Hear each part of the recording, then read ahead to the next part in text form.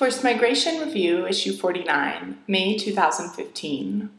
Preparing for Planned Relocation. Governments will increasingly need to consider relocating communities in order to protect them from the adverse effects of climate change, exercising the state's duty to move populations out of harm's way in the face of foreseeable hazards.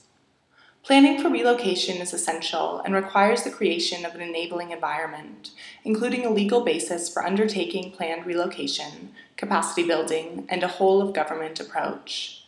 It involves risk assessments and consultation with, and the active participation of, affected communities, those to be relocated, those left behind, and host communities. Focusing on the human dimensions includes systematic efforts to allow people to maintain their identity, ties, and connections to land and traditional ways of life. Relocating communities is a complex and difficult undertaking, and there is a need for cross-pollination of expertise, ideas, and action among a variety of experts and institutions, including development, humanitarian assistance, human rights, disaster risk management, environmental and climate change, and urban and regional planning. Lessons, experience, and existing guidance from existing guidelines and experiences in other contexts could usefully be extrapolated to planned relocation in the context of disasters and climate change. Especially needed now are practical tools and action plans to assist national and local authorities and those who support them in undertaking planned relocation.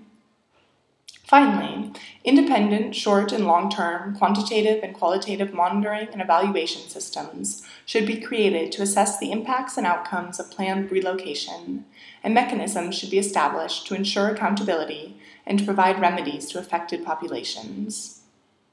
For preliminary guidance and further information, see www.unhcr.org/54082cc69.html.